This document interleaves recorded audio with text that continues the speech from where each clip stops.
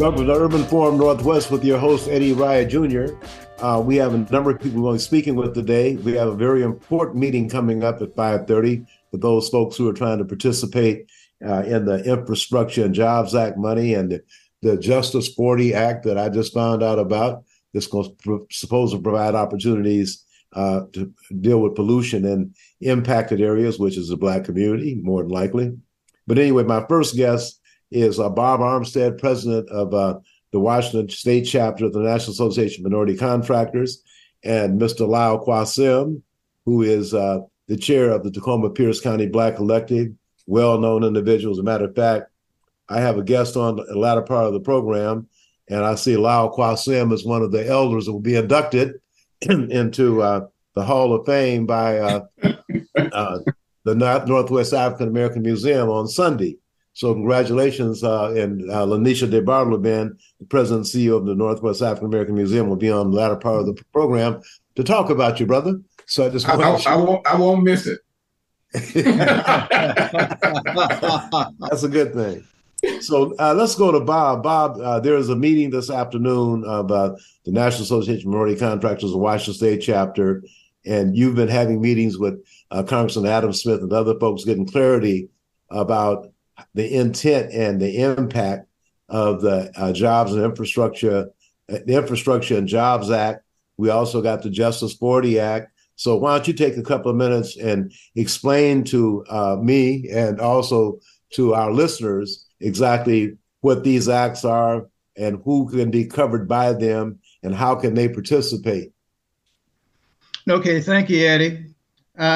Start by reading from a directive that was issued from the White House.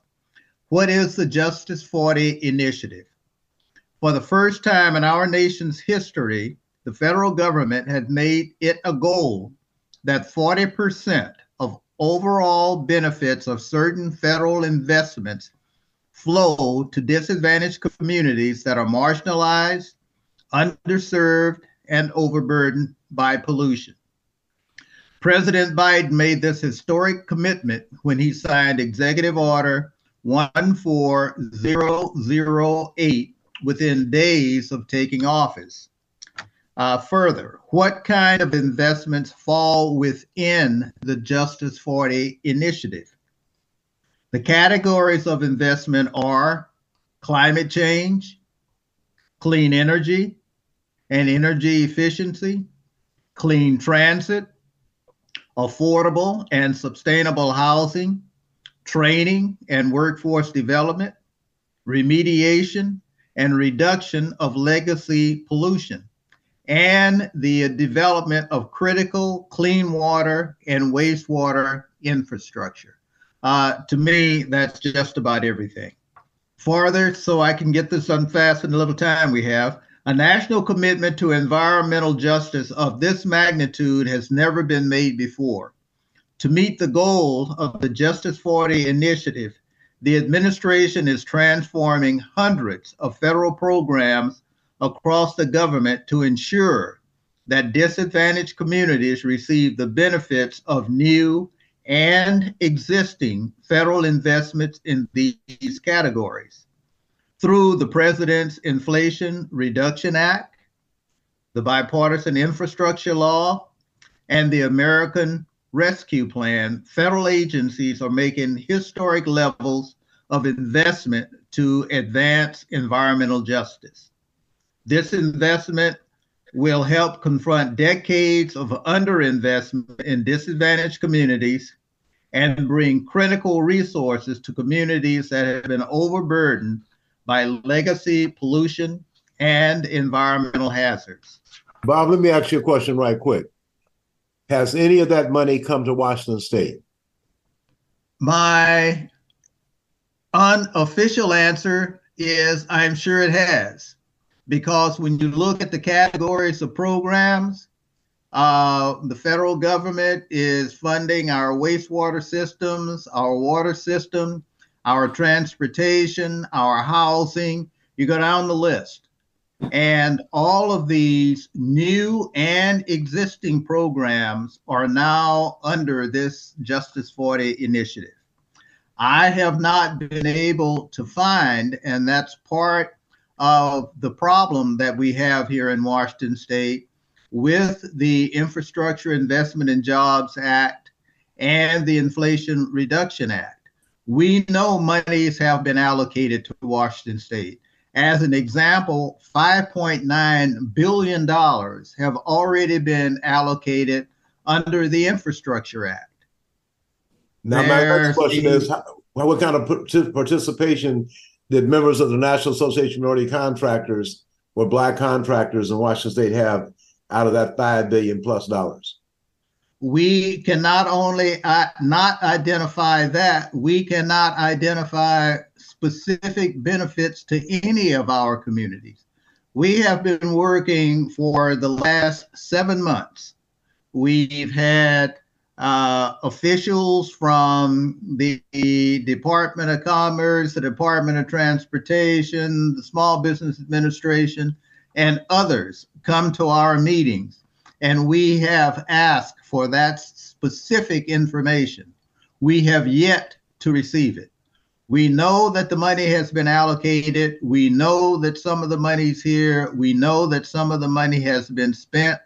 We have been unable to get any of those agencies to specifically identify for us the specific projects in our communities or the specific spend that has gone to our contractors. Now, I want to ask the mayor of Pierce County, Allow Quasim, who is chair of the Tacoma Pierce County Black Collective, if any money has come through that area. I know that somebody from the Tacoma Pierce County Black Collective would know. So, Mr. Chairman Lyle Quasim, are you aware of any of the money coming to Pierce County? And if so, are you aware of any Black or minority contractors or women contractors participating in that economic pie? The two short answers, if I can give you two short answers, if you allow me a minute to flesh those out, are no and no. And here is what I would also like to add. As a longtime public service person engaged in bureaucratic, and I mean it in a positive way, activities, when the president signs an executive order, it is a requirement of the executive branch of government to execute the order. And the order is pretty clear as Bob read it. So there needs to be methods of administration by various federal agencies to comply with the executive order. Now, we also know that that the feds work through state governments. They usually have a single state agency that they will work with for various different categories of federal projects.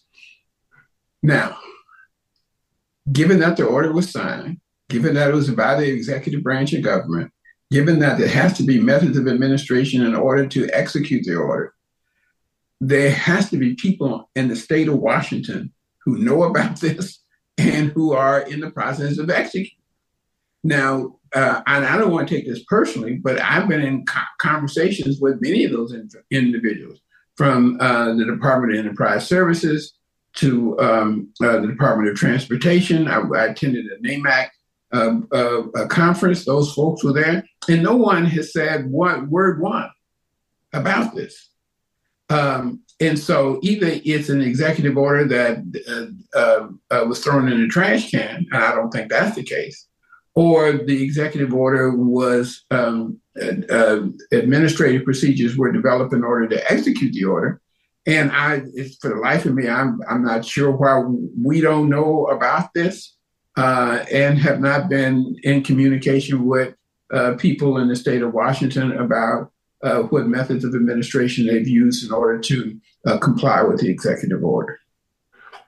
Well, all I can say is that if people attend the NAMAC meeting at 5 o'clock, I'm sure that we'll probably have some more answers and more input from some of the actual members who are contractors, and check with some of them. But I'm sure we'd be hearing somebody popping some champagne bottles somewhere if they had hit any of the contracts, but folks just been drinking Diet Coke lately, so so it's not looking too good. And Eddie, if I might, so people can understand the magnitude of this program. And again, this is from federal government. There are 7 areas of federal investments covered by the Justice 40 initiative. On August 18, 2022, the White House announced USDOT's official Justice 40 covered programs list.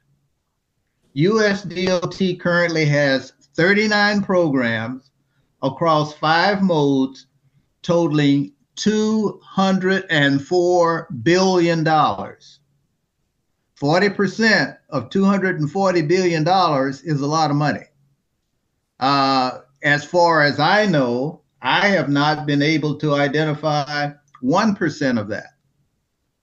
Well, it's it's like I guess we'll also have Brother Charles Wilson from the Department of Enterprise Services on the agenda for this NAMC meeting later this afternoon, and they have a program they're going to be trying, and I'm willing to give anybody a chance to try anything, but some of the requirements, like having to be in business for 4 years, it's hard in my community. When in 2021, we did 0.18% with the state. And even after Governor Inslee signed his executive order in January 2022, at the end of the year, Blacks did 0.22%. So I'm just saying, with those kind of numbers, we can't look at a whole bunch of folks that haven't been in business for 4 years unless they were doing something private. Now, I know Larry Sampson got the painting company. His father was one of the original members of the Central Contractors Association back in the 60s, where actually, I guess, the Seattle Central Contractors Association worked closely with the founders of NAMC, founded in Oakland, like the Black Panther Party was, because Joe Deborah, one of the founders, had a consulting firm with Willie Allen, who was the president of Central Contract, on 21st and Union. They owned the building. And I worked on a Federal Railroad contract, courtesy of Gary Gayton, who was with Brock Adams. Yeah, he was a White House liaison when Brock Adams was the Secretary of Transportation. So we do have that connectivity. Unfortunately, though, we've not had, and Rob, I'd like to have you speak. We have all these different equity offices set up, and when you look at the numbers, they're just not there. What is your, I'd just like to get your perspective on the low level of participation and what will it take? I mean, we finally, you put together an excellent Department of Justice complaint with 22 individuals, include members of the clergy, the NAACP, and Snohomish, King, and Pierce County, many of the clergy leaders, bishops, business owners. And then Merrick Garland gets a complaint and sends it over to the Department of Transportation. So he was going to be a candidate for Supreme Court. But Mr. Garland, you got to understand that racism don't have nothing to do with wheels rolling down the street. So the wheels in DOT have been rolling over us, and we've not been driving the bus. So I'm really hoping that in the next couple of weeks, the Congressional Black Caucus will be meeting the 20th through the 24th, and I will personally try to motivate some of those members to put a little heat on Merrick Garland to get justice for us back here. We just celebrated the 60th anniversary of the August 28th, 1963 March on Washington, D.C. for jobs and justice. 60 years later, we have the same plight and the same issues. So hopefully we have a lot more members and Black members in Congress now, and also some sympathetic other members of color who are back there, some of them facing the same challenges. But African descent of the United States enslaved don't have access to offshore money. We don't come from countries with airlines and stuff. We did originally, but when we came over here, all they had was boats. So anyway, I'm just hoping that we can get some participation. And Bob, like you're right, we need to get some answers. And I'm glad that you've been hosting these monthly meetings with folks and bringing in the people who are making the decision makers. And we're just hoping that someone is going to do something that's going to be positive And so I think it's a good thing for folks to participate in that meeting. The website is NAMCWANAMCY.com. And Bob, is there any information you want to give about the meeting before we go to another gentleman from Tacoma who's doing fantastic things over there? That's Corbett Mosley. He's on the line right now. So, Bob, why don't you give us that input? Yes, for the meeting today at 5 o'clock, NAMCWA.com. It's very important for everyone in the community to participate in these meetings because as our communities go economically is the way that they go. Without businesses and jobs, you do not have the housing, the churches have to move because the populations have to move. Mm-hmm. But I want to say one thing real quickly about your comment about the Justice Department. It took an action in Georgia to get Merrick Garland off the dime in terms of the charges on the January 6th situation. Hopefully your contacts with the Congressional Black Caucus and others can have that same kind of impact that will get him off the dime on our complaint.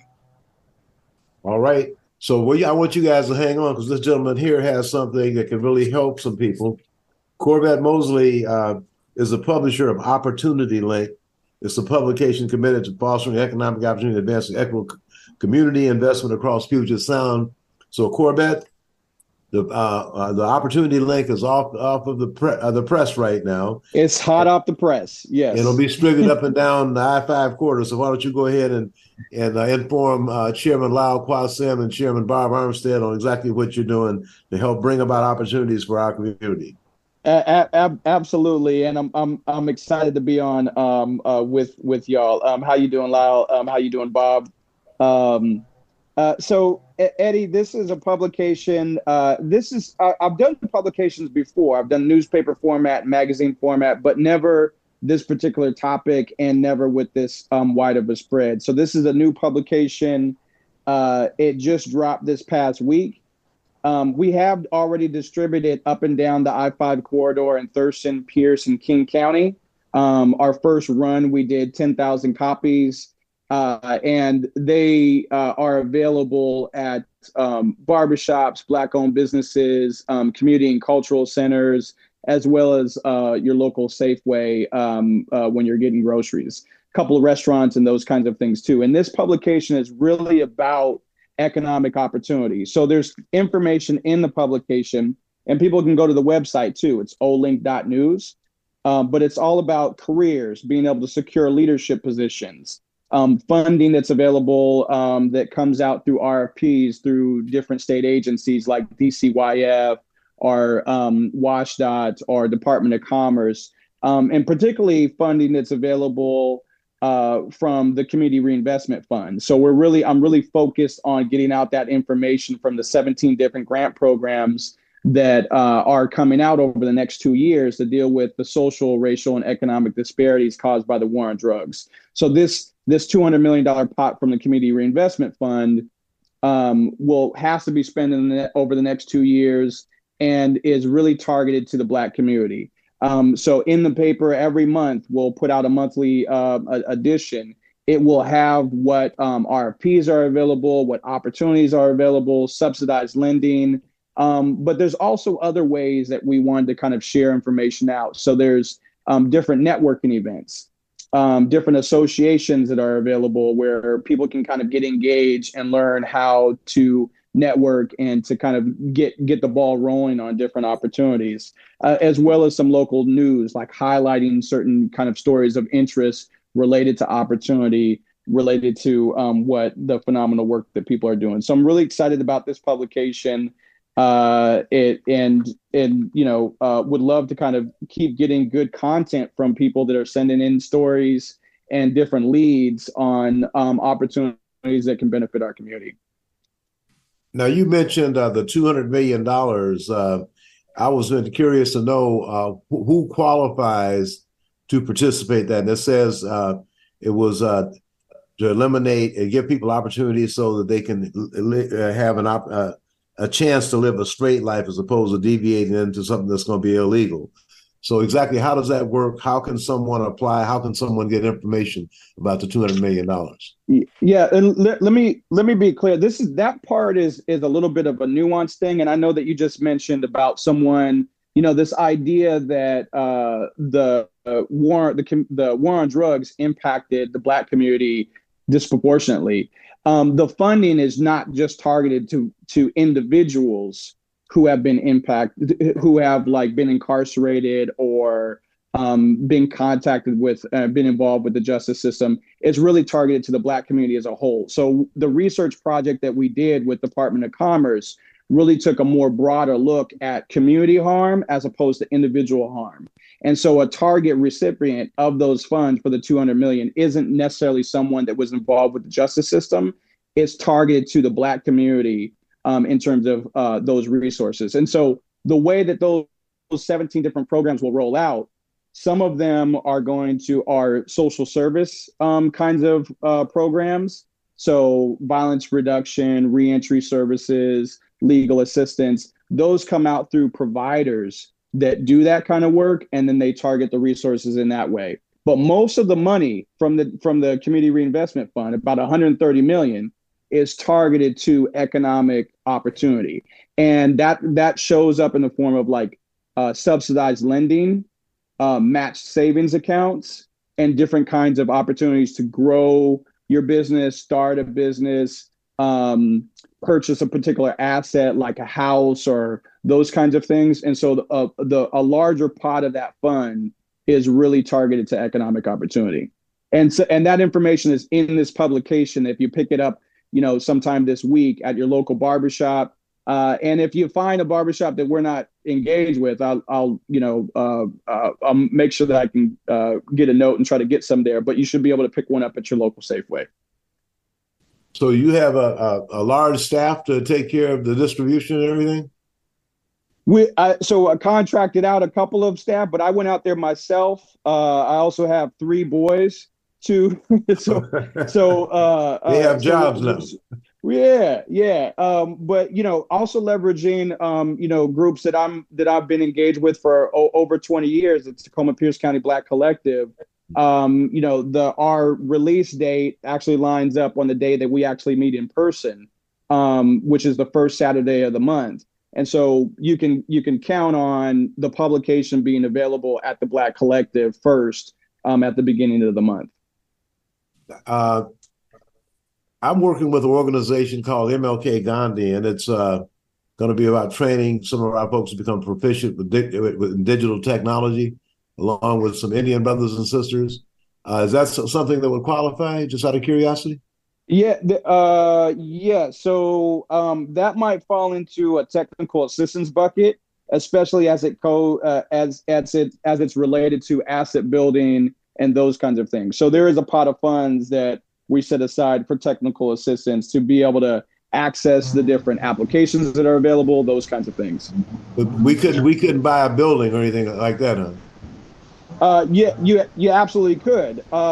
So that's a part of the funds. We set aside funds not just for one-time consumables, and that's the thing. We wanted to make sure that the funding wasn't for one-time social service consumables, but actually helped us leverage the money that was available to purchase assets. So if there's a group that needs some additional bridge funding or some support to purchase a building or a piece of land or those kinds of things, that's what this funding is intended to do.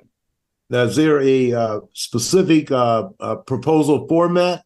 Because I want Bob and Lyle to be able to ask a question as well before you have to go. Is there a access? Do you have a link to a proposal format? How does that work? Are you talking about for the grants? Yeah. That will be coming soon, but those particular funding in terms of lending hasn't been put out yet. It is important to know that the different community groups, or at least a lead community group, should start to organize by county, because there's 6 counties that are prioritized for funding, and that's Pierce, King, Snohomish, Yakima, Spokane, and Clark County. Okay. And so it was within that if, funding. Yeah, if I could just say this real quick, Eddie, within part of the funding that we set aside was funding for a local implementation team. So every county, we hope, has a group like a Black Collective to think about how to support implementation. And that particular strategy has dollars associated with it to make sure that people are getting access to the information that they need so they can apply, or to support the integration of the different programs that are available. Sound like NAMC to me, Bob. I want to see if Lyle or Bob has a quick question before we have to go. I'll defer to you first, Bob, and I'll come after you. Actually, Eddie covered my question. It had to do with facilities for nonprofits for community benefits. So thank you, Corbett. Corbett, one of the things I would hope that in your tutorials around the community, that it is clear that the we, when you say we, this is the state government's program, and they will do all the pro formas with reference to that, and that each county has an initial allocation, and so it's not 200 million first come, first serve, best idea for the 17 programs, but that each of those 6 counties that you identified has a target amount of money that they could engage with out of the 200 million. Okay. Absolutely. Yep. You will be a regular on here because this is exactly what we need to have this kind of information flowing. So while you're working on this, we want to have you on the air to keep our listeners informed.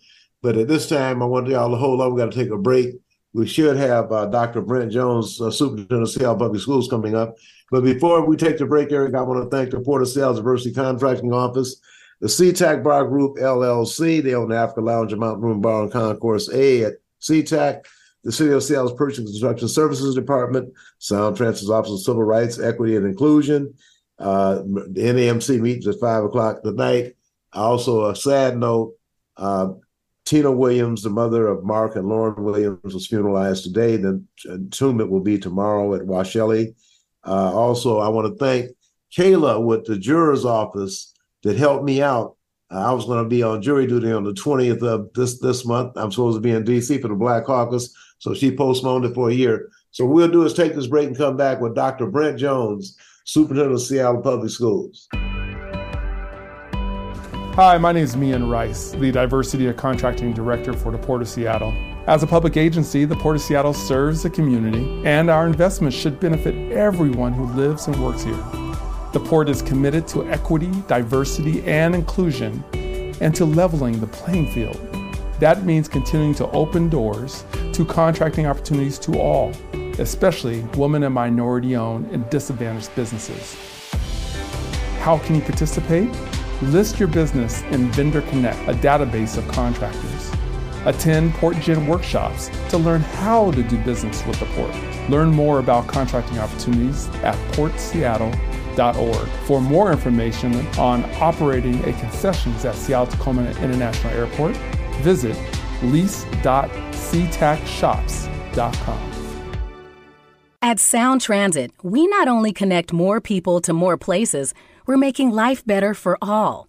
We're connecting diverse neighborhoods to an entire region of opportunities, like jobs and school. If you have an ORCA card, you can just tap and go. We have reduced fares for seniors and riders with disabilities.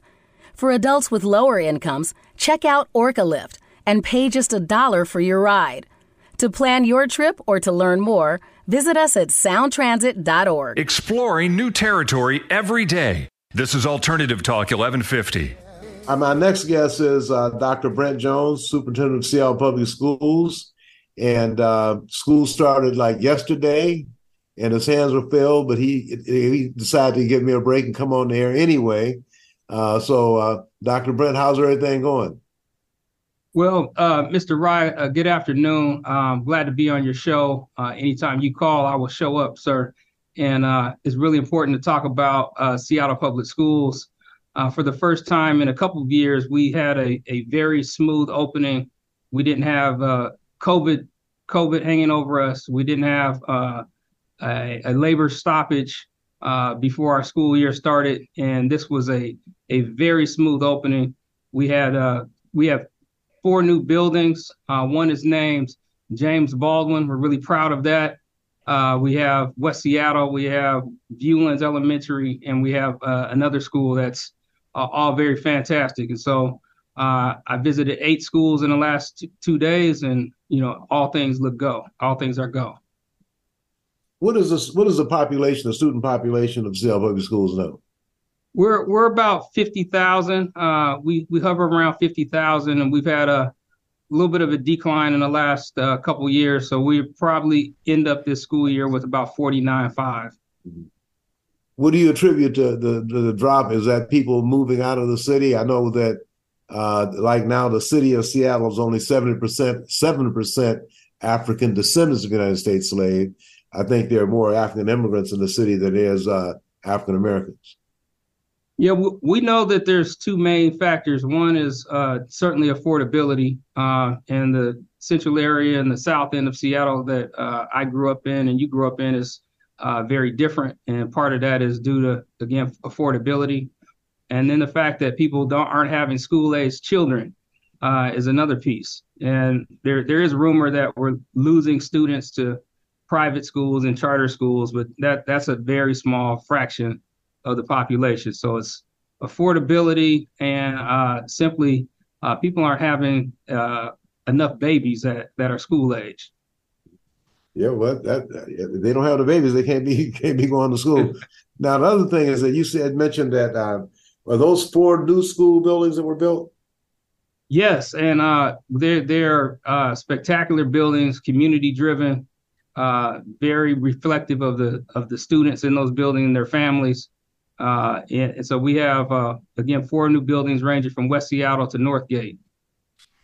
Now, we had worked with Assistant Ted Howard for a while, and some folks trying to make sure that some of our folks got to participate. I haven't had a chance to talk to him late, but Bob and I had several meetings with him, so we would like to continue to pursue that.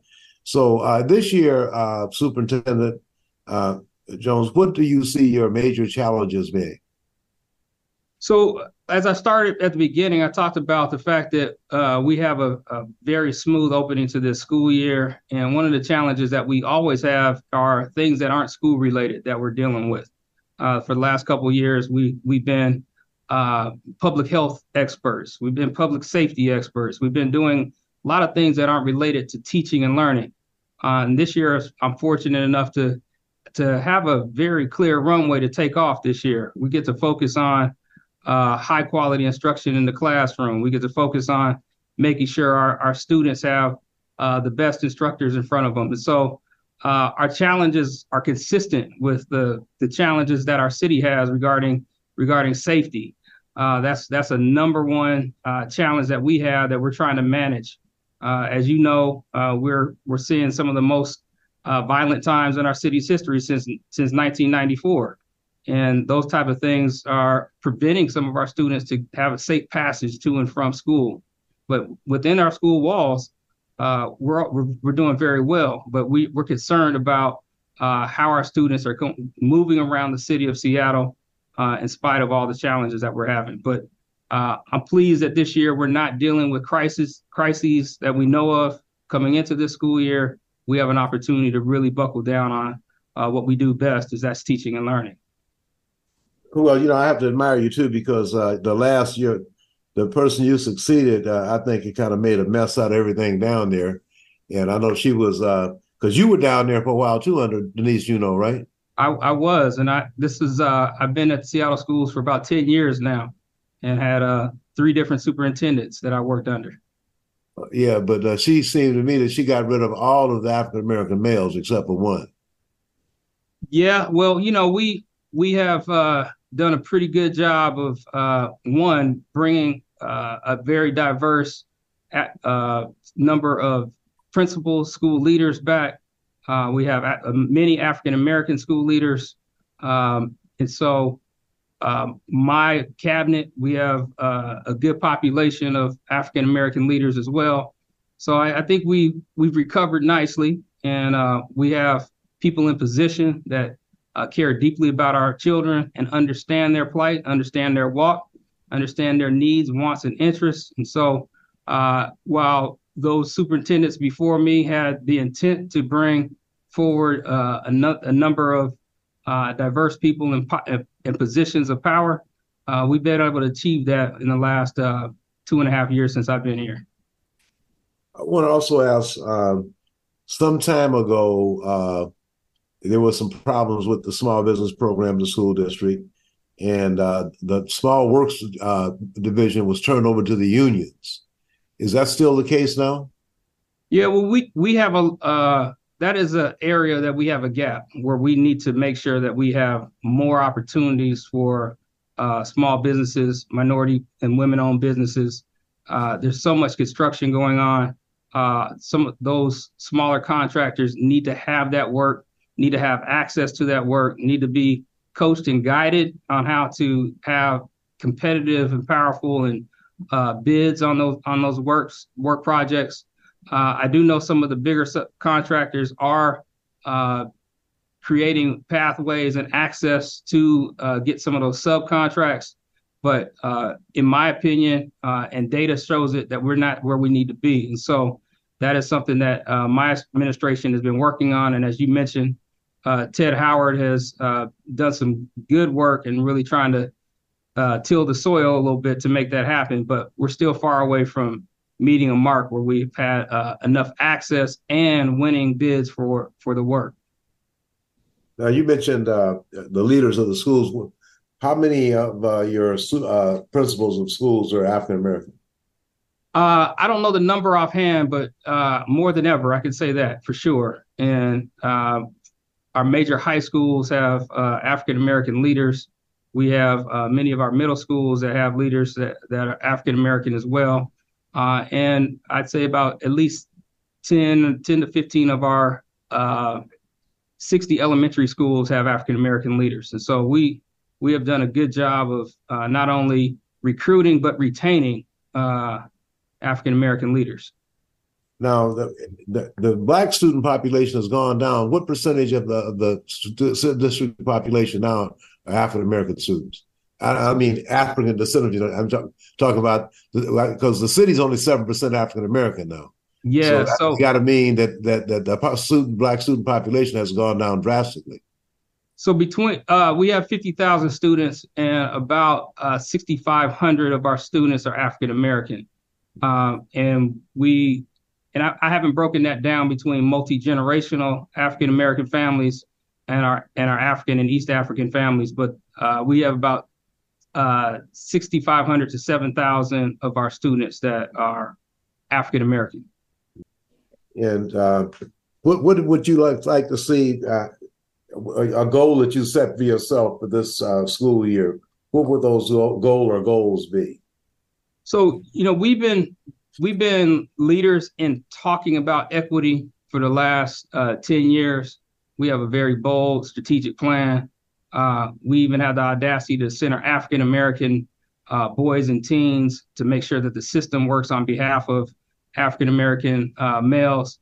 And we have the right program and we have the right attitude, but we don't have the right outcomes yet. And so I want to see some outcomes that show that our young men are thriving, that they're actually meeting and exceeding the standards that we've set for them. And so, again, we have great intent, but we don't have yet the impact. And I think this is the year that we can all line up. We can all be on the same page about what the system needs to do to yield better impacts for our African American students. And because of that, we all win, and we learn to have our system be stronger. And so I think we have a stronger system if those students who have historically been underserved, who have historically not had educational justice, get that justice. And we could show that our system is much stronger. So in the 23-24 school year, I'm expecting to see outcomes, not just a commitment, but actual outcomes. And in terms of working with the school board, that's smooth sailing so far? Yes, the school board and this superintendent, we are on the same page. I think some of the rub that we have is we wrestle over the how. I think we all agree on where we need to go and what we need to do. And what's great about my time as superintendent is the board understands their role, superintendent understands his role, my role, and the board sets the ends. I develop the means, and we all know this. And that doesn't seem like a big deal, but that's been very helpful for us to be able to have even this past yesterday and today have a great start for school. We all know that the board sets policy, I set the procedure, and we're all on the same page around who does what and what we need to do. So that role clarification has been a big deal for us to make sure that we can start to make those gains and we can start have those outcomes that I've talked about. Well, Dr. Brent Jones, I certainly do appreciate your time today. I appreciate the work you're doing, and whatever we can do to back you up. But Bob and I and Lyle, we got to get back with your assistant, your deputy superintendent, Ted Howard, because I know he was in charge of making the business arrangements and working with the contractors. So we'll be following up with him today as well. So thank you very much for your Mr. time. Wright, and he's our accountability officer. And so he says what we're doing, yes or no. There's not any ambiguity about it. So we're either meeting the needs of the community or we're not. And Ted is a perfect person to be able to speak into that. So I put him in that role, and I'm really pleased to have him there. So yes, as soon as we can get back together, let's make that happen. And thank you, Mr. Wright, for your time today. Eddie, if I may, I'm looking forward to seeing your mother on Sunday, Mr. Jones. And yes. And matter of fact, we just been joined by the lady that's responsible for all that, Lanisha DeBartleban, the president and CEO of the Northwest African American Museum, is on right now. So you got connectivities around the computer here, Lanisha. Unity is a beautiful thing. Yes, indeed. I'll be there. I'll be there. I'll see you all this weekend. Okay, now. Thank you very much, Dr. Brent. We appreciate you. Thank you. Take care now. All right. My next guest is the distinguished president and CEO of the Northwest African American Museum, Lanisha DeBartleban, who also was co-emceed the rally on August 27th at Holgate Street Church of Christ. After our permit was denied for the march, even though the park department was working with us, they were setting up the park for the rally. So we also had made sure that the mayor and the mayor's staff knew about, they were invited to all the Zoom meetings for 3 weeks in a row, and each one of the agenda items said march and rally.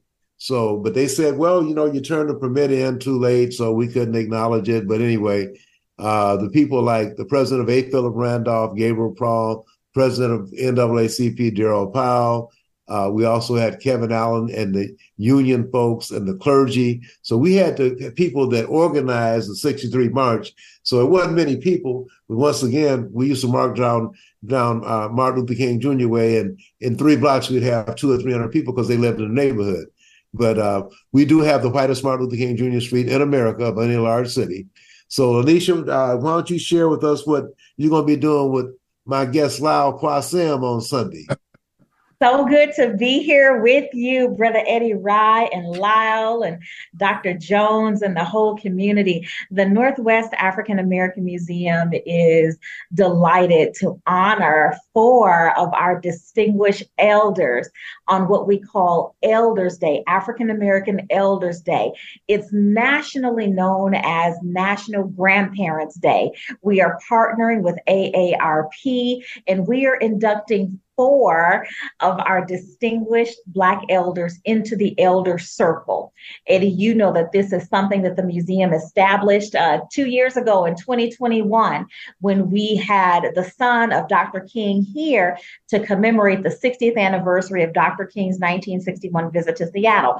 Well, the museum established a new program called the African American Elder Circle. And these 4 honorees this year will become a part of that elder circle, and we will have inducted a total of 15 distinguished elders.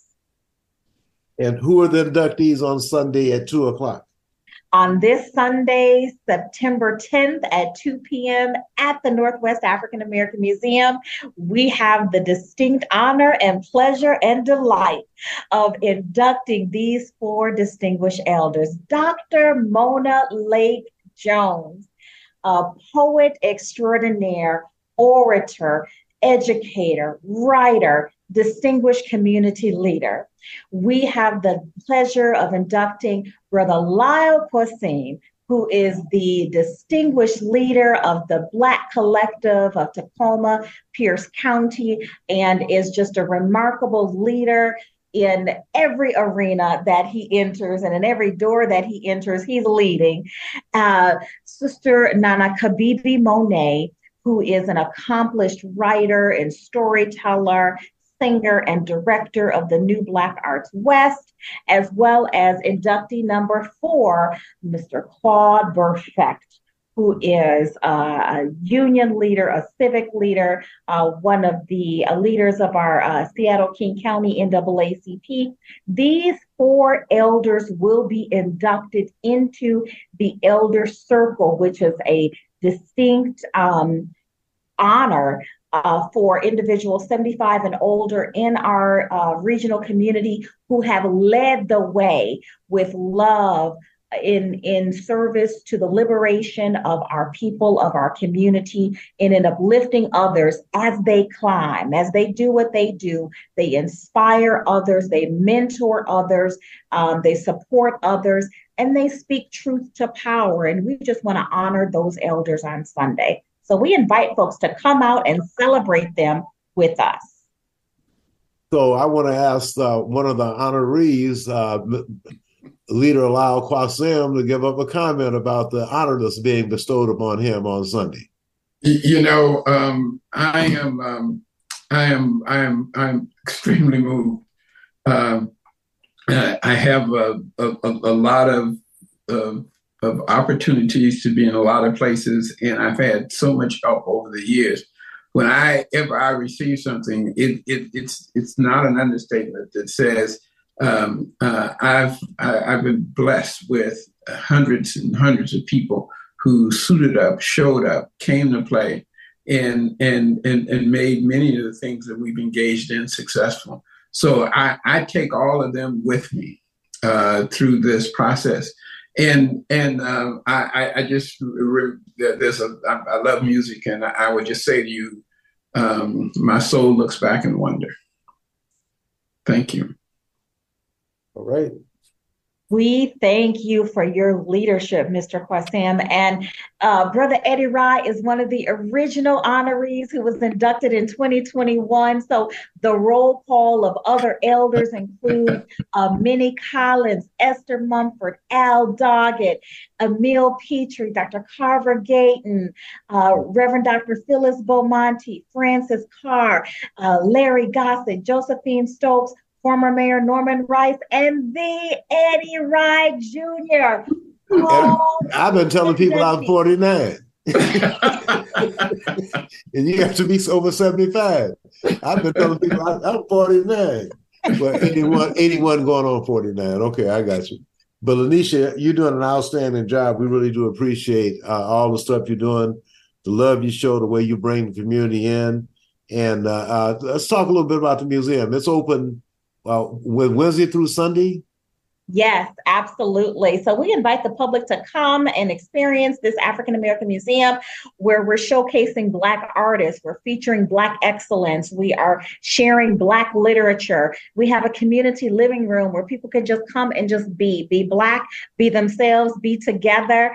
And we have a variety of programs coming up even beyond the Grandparents' Day. We have book talks. We have our Unity event. We're preparing for Kwanzaa that will be held later this year, our Descendants series. So there's always something for everybody here at the Northwest African American Museum. We're at the corner of 23rd and Massachusetts, and we invite folks to come. Now, are you still having people able to rent out stuff for receptions or or repass or any kind of gathering like that? The museum is an available rental space. It's an important gathering space. We have free parking, available parking, and it's a space where people can choose to rent out and hold some of their most important gatherings, birthday parties, funerals, memorial services, corporate meetings, family reunions. Wherever people come together, NAMM is a perfect venue for people to come together. Well, Lanisha, we certainly appreciate the work you're doing, but we got to take this break so I can pay for this program, and we'll be right back. Eric, can we take this last break? Hi, my name is Mian Rice, the Diversity of Contracting Director for the Port of Seattle. As a public agency, the Port of Seattle serves the community, and our investments should benefit everyone who lives and works here. The Port is committed to equity, diversity, and inclusion, and to leveling the playing field. That means continuing to open doors to contracting opportunities to all, especially women and minority-owned and disadvantaged businesses. How can you participate? List your business in Vendor Connect, a database of contractors. Attend PortGen workshops to learn how to do business with the Port. Learn more about contracting opportunities at portseattle.org. For more information on operating a concessions at Seattle-Tacoma International Airport, visit lease.ctacshops.com. At Sound Transit, we not only give people more reliable ways to get around, we're connecting diverse neighborhoods to an entire system of opportunities, like jobs, school, friends and family, and to the airport. Our commitment to economic development provides opportunities for women and people of color to compete fairly for Sound Transit contracts. All of this helps our regional workforce grow and thrive. Go to soundtransit.org and search DBE to learn more. Talk radio with a purpose. Alternative Talk 1150. Before we go back to these folks, I want to thank the Port of Seattle Diversity Contracting Office, CTAC Bar Group, LLC, the City of Seattle Purchasing and Construction Services Department, Sound Transit's Office of Civil Rights, Equity, and Inclusion. The NAMC meeting is at 5 o'clock today. And Kayla, thank you for getting me through the jurors process. And also condolences to Lauren and Mark Williams in the passage of Miss Tina Williams, who was funeralized today. She was quite a popular lady in the city of Seattle. So we just got a couple more minutes. And Bob, you had a comment you wanted to make? Yes, just real briefly. The meeting's a very important meeting for the community today. Our first presenter will be describing new state legislation designed to help minority and Black businesses to compete for work with the state. The second presenter will be presenting a new program for mini and micro businesses. It's a support program that, for those of you that have been around, is a kind of mini 8A program. So it's important for those that have been out, say single carpenters or individuals doing plumbing, that have an interest in doing public work. This is an opportunity. So please, namcwa.com at 5 o'clock. All right. And Lanisha, you have a Grandparents' Day, and folks are being inducted to the Elder Circle on Sunday at 2 to 3 p.m. So we appreciate that, and we really appreciate this guy here on the screen that you're inducting, Mr. Lal Kwasim. So in 1 minute, what's the next big event you got coming up at the Northwest African American Museum, Lanisha? October 6th is our Unity Benefit, where we will be honoring Brian Carter, the Executive Director of For Culture, and Vivian Phillips, founder of Art Noir. They're going to be our two Champions of Unity honorees, October 6th at 6 p.m. All right, we'll have you back on to talk about that. I want to thank Lal Kwasim, Chair of the Tacoma Pierce County Black Collective and inductee into the Elder Circle by NAMM. Bob Armstead, Chair of the National Association of Minority Contractors of Washington State Chapter. And I want to thank Dr. Brent Jones for spending some time with us. So I will see you guys soon at 5 o'clock, Bob. Lal, get on there too, because we're going to have to do something to make sure we get some equity out this whole thing. So thank you all very much for your time today and all the work you're doing. Appreciate you. So thank you, Eric.